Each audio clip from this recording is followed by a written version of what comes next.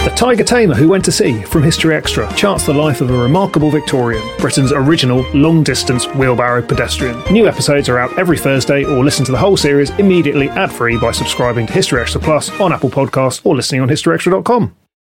This episode is brought to you by Indeed. We're driven by the search for better, but when it comes to hiring, the best way to search for a candidate isn't to search at all. Don't search, match with Indeed. Use Indeed for scheduling, screening, and messaging so you can connect with candidates faster. And listeners of this show will get a $75 sponsored job credit to get your jobs more visibility at Indeed.com/History Extra. Just go to Indeed.com/History Extra right now and support our show by saying you heard about Indeed on this podcast. Terms and conditions apply. Need to hire? You need Indeed. As I'm sure you already know, this podcast is produced by the team behind BBC History Magazine, and we're pleased to bring you a very special offer. Subscribe to BBC History Magazine today, and you can choose a book worth up to £30. Choose from either Queens of the Crusades by Alison Weir, The Children of Ashen Elm by Neil Price, Agent Sonia by Ben McIntyre, or The Story of China by Michael Wood. Not only that, you'll also get every issue of BBC History Magazine delivered direct to your door, all from just £22.45. To take advantage of this fantastic offer, visit our official online store at buysubscriptions.com/historybook. This promotion is only available for UK residents and while stocks last. You'll receive your book within 28 days of ordering.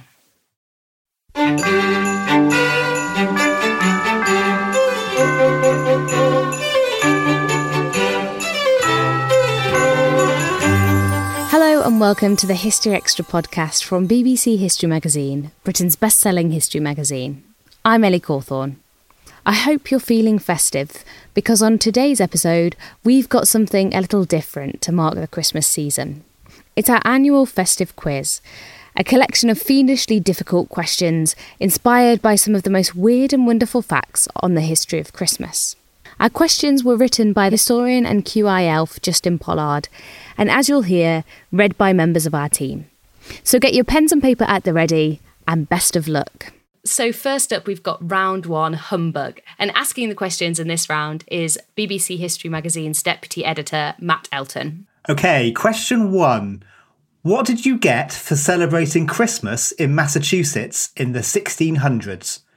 Is it A, a 5-shilling fine, B, a free turkey, or C, expelled from the community?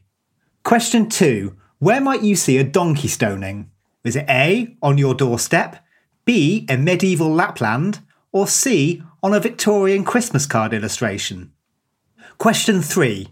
What did Swedish revellers typically do at the end of a Knuts party?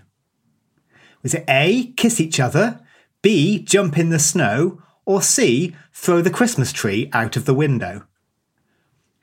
Question 4. What did 2,590 Britons decide to do on Christmas Day 2017? Was it A, skydive, B, file their tax return, or C, celebrate Easter? Question 5. Where were anti-Christmases popular in the 1920s? Was it A, the USSR, B, Germany, or C, the United States? So next up, we've got round two, called Going for a Song. And asking the questions this round, we've got our digital editorial assistant, Rachel Dinning. Question 1. Which of these carols is sometimes attributed to King John IV of Portugal? Is it A, I saw 3 ships, B, O come all ye faithful, or C, Little Donkey? Question 2. What did the holly and the ivy originally represent in the carol? Is it A, the King and Queen, B, Mary and Joseph, or C, Jesus and Mary? Question 3. Good King Wenceslas is set to a version of a 13th century carol usually sung when? Is it A, St. Stephen's Day, B, late summer, or C, early spring? Question 4. In We Wish You a Merry Christmas, what else were you traditionally proffered? Is it A, a Happy New Year, B, a conscious all clear, or C, a pocket full of money and a cellar full of beer? Question 5. The Carol of the Bells is based on a traditional folk song from where? Is it A, Ukraine, B, France, or C, Norway? So now we're going to move on to our third round, which is called A Commercial Christmas. So asking the questions this round, we've got Kev Lochen, who is production editor on BBC History Revealed magazine. Question 1. Who published the world's most popular Christmas book? Is it A, Bloomsbury, B, Madonna, or C, Guinness? Question 2. Why did Father Christmas stop smoking a pipe? Was it A, he realised it was bad for him, B, his wife made him, or C, he started drinking Coca-Cola? Question 3. Who wrote Britain's first royal Christmas message to the nation? Was it A, Rudyard Kipling, B, the King, or C, the Prime Minister? Question 4. Which role in a traditional children's nativity play is the best indicator of high earnings in later life? Is it A, an ox, B, Mary, or C, the shepherds? And question 5. When might you have seen Queen Elizabeth II dressed as a man? Would it be A, in a panto, B, in disguise, or C, in adverts? Now we've got round 4, which is all about Christmases past. And asking the questions this round, we have BBC History Magazine's sub-editor, Rhiannon Davies. So question 1, who had an Immaculate Conception? Is it A, the Virgin Mary, B, St Anne, or C, Queen Mary? Question 2, who forked out for the most expensive Christmas dinner in 1252? Was it A, King Henry III, B, the Archbishop of York, or C, the Archbishop of Canterbury? Question number 3, who was the patron saint of the Viking Varangian Guard? Is it A, St George, B, St Michael, or C, Santa Claus? Question 4. What was the first missile thrown in the American Revolutionary War? Is it A, a snowball, B, a mince pie, or C, a bundle of mistletoe? Question 5. When were your halcyon days? A, during your school days, B, around Christmas, C, around New Year? And now we've got our 5th and final round called Deck the Halls. Question number 1. Which of these could you find in English homes before the Christmas tree became prevalent? Is it A, the kissing bunch, B, the merry bough, or C, the drinking stick? Question 2. Why couldn't Charles Dickens eat his Christmas turkey in 1869? Is it A, they weren't available in England at that date, B, it caught fire, or C, he was dying? Number 3. What did the placing of a mistletoe branch on the high altar of York Minster on Christmas Eve indicate? A, that the congregation could kiss the dean, B, that the congregation could kiss each other, or C, a general amnesty for criminals? Number 4. A turkey in bowling means 3 strikes in a row. But what is turkey bowling? Is it A, bowling with a frozen turkey, B, a dish made from turkey leftovers, or C, repeatedly bowling turkeys? And finally, question 5. Why were holly bushes traditionally left uncut in British hedges? A, to provide holly wreaths for Christmas, B, to provide food for birds, or C, to prevent witches from running along hedges? So thanks very much for listening. You've had all the questions and hopefully you may have got some of them right. So now we've got time for the answers. So first up, we're going to return to round 1, humbug. And give us the answers to that round is Matt Elton. So question 1 was, what did you get for celebrating Christmas in Massachusetts in the 1600s? The answer was A, a 5-shilling fine. Under strict Puritan rules, Christmas was not simply to be left uncelebrated, but actively ignored, with the ordinance Anybody who is found observing, by abstinence from labour, feasting, or any other way, any such days as Christmas Day, shall pay for every offence 5 shillings. Question 2. Where might you see a donkey stoning? The answer was A, on your doorstep. Donkey stones were made from a mixture of pulverised stone, cement, bleach powder and water, and used to create a decorative finish on doorsteps in the days when scrubbing the doorstep was a matter of social pride. Question 3. What did Swedish revellers typically do at the end of a Knuts party? The answer was C, throw the Christmas tree out of the window. A Knuts party is a traditional celebration in Sweden on St. Knut's Day, 13th of January, which marks the end of the Christmas and holiday season. The climax of the party traditionally involved throwing the Christmas tree out of the window. This episode is brought to you by Indeed. We're driven by the search for better, but when it comes to hiring, the best way to search for a candidate isn't to search at all. Don't search, match with Indeed. Use Indeed for scheduling, screening, and messaging so you can connect with candidates faster. And listeners of this show will get a $75 sponsored job credit to get your jobs more visibility at Indeed.com/History Extra.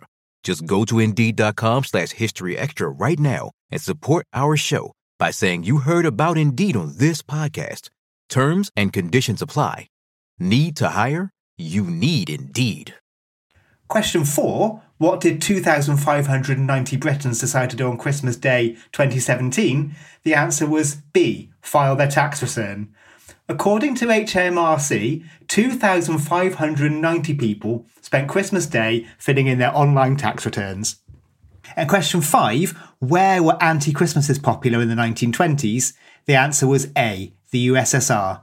The USSR's youth organisation, Komsomol, held anti-Christmas processions, with trucks bearing clowns mocking God, a figure of God embracing a naked woman, and mock priests and rabbis chanting indecent versions of religious liturgies and standing in ridiculous poses. This parade culminated in images of Buddha, Christ, Muhammad and Osiris being burned on the bonfire. So next up, we'll turn to Rachel for the answers for round 2. So question 1 was, which of these carols is sometimes attributed to King John IV of Portugal? And the answer was B, O Come All Ye Faithful. The carol, sometimes referred to as the Portuguese hymn, is sometimes attributed to King John IV. Known as the Musician King, he reigned from 1640 to 1656. John was a patron of music and the arts and a composer. During his reign, he collected one of the largest musical libraries in the world, which was destroyed in the 1755 Lisbon earthquake. Question 2 was, what did the holly and the ivy originally represent in the carol? And the answer was C, Jesus and Mary. The holly represents Jesus, the prickles being the crown of thorns, and the red berries his blood, and the ivy represents his mother, the Virgin Mary. Question 3 was, Good King Wenceslas is set to a version of a 13th century carol usually sung when? And the answer was C, early spring. Hymn writer John Mason Neale's 1853 lyric was set to the melody of a 13th century spring carol, Tempus Adest Floridum, The Time is Near for Flowering, which was first published in a 1582 Finnish song collection. Question 4 was, in We Wish You a Merry Christmas, what else were you traditionally proffered? And the answer was C, a pocket full of money and a cellar full of beer.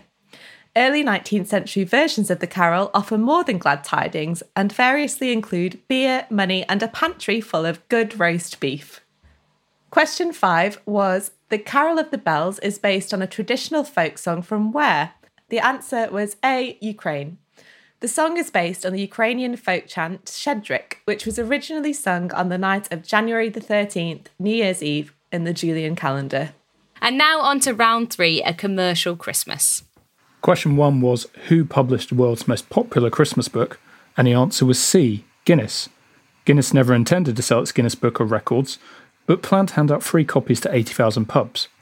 But in a run-up to Christmas 1955, demand from people wanting their own copy was so great that it went on sale and quickly gained the record for being the best-selling annual publication in history.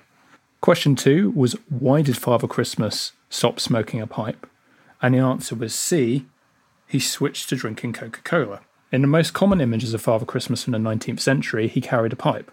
But in the 1930s, the image of Santa we know today was popularised by Haddon H. Sundblom for the Coca-Cola ads, and Santa lost his pipe, perhaps because he needed his hands free to hold bottles of fizzy pop. Question 3 was, who wrote Britain's first royal Christmas message to the nation? And the answer was A, Rudyard Kipling. Wanting to get the tone just right, the first Christmas message was professionally scribed by Kipling, but today the Queen writes her own speech. Question 4 was, in which role in a traditional children's nativity play is the best indicator of high earnings in later life? And the answer was A, an ox. According to a 2019 study, oxes did best in later life, followed by Gabriel's, then Mary's, and then Joseph's. Lambs did the worst. And question 5 was, when might you have seen the Queen dressed as a man? The answer was A, in panto. During the Second World War, the future Queen, then Princess Elizabeth, took part in a number of pantomimes which were held in the Waterloo Chamber at Windsor Castle. In a 1941 performance of Cinderella, she played the part of Prince Florizel. And now we've got the answers for round 4 on all things Christmas is past. So question 1 was who had an Immaculate Conception, and the answer was B, St. Anne. St. Anne had an Immaculate Conception when she conceived Mary without any original sin. This should not be confused with the virginal conception of Jesus by Mary. Question 2 was who forked out for the most expensive Christmas dinner in 1252, and the answer to that was B, the Archbishop of York. In 1252, Henry III hosted a lavish Christmas feast in York for 1,000 guests, but it ended up being the Archbishop of York rather than the king himself who footed much of the bill. Not only did he contribute 600 oxen to the feast, but also £2,700 in cash. That's over 2.5 million in today's money. Question 3 was who was the patron saint of the Viking Varangian Guard, and the answer was C, Santa Claus. Byzantine Viking bodyguards, known as the Varangian Guard, had their own patron saint, St. Nicholas of Myra, or Santa Claus as he's more commonly known. Question 4 was what was the first missile thrown in the American Revolutionary War, and the answer to that was A, a snowball. The Boston Massacre, often seen as the spark that lit the Revolutionary War, began when a group of young boys threw a snowball at a British soldier. The ensuing skirmish rapidly got out of hand and turned into a full-blown riot in which 5 colonists died. Question 5 was when were your halcyon days, and the answer to which was B, around Christmas. The halcyon was a bird of Greek legend commonly identified with the European kingfisher. The ancients believed that the bird made a floating nest in the Aegean Sea, and her father had the power to calm the waves while she was brooding her eggs. 14 days of calm weather were to be expected when the halcyon was nesting, around the winter solstice, usually the 21st or 22nd of December. And finally, we've got the answers to round 5, Deck the Halls. So question 1 was which of these could you find in English homes before the Christmas tree became prevalent? And the answer was A, the kissing bunch. Previous to the Christmas tree, the kissing bunch, or bough, had been the centrepiece of Christmas decor in many English homes, with its lighted candles stuck in apples and its branch of mistletoe. Number 2, why couldn't Charles Dickens eat his Christmas turkey in 1869? And the answer was B, it caught fire. What would have been Dickens's last Christmas turkey, because he died a few months later, was due to be delivered by Great Western Railways in a horse box laden with parcels, which caught fire, destroying the contents. And question number 3 was what did the placing of a mistletoe branch on the high altar of York Minster on Christmas Eve indicate? And the answer was C, a general amnesty for criminals.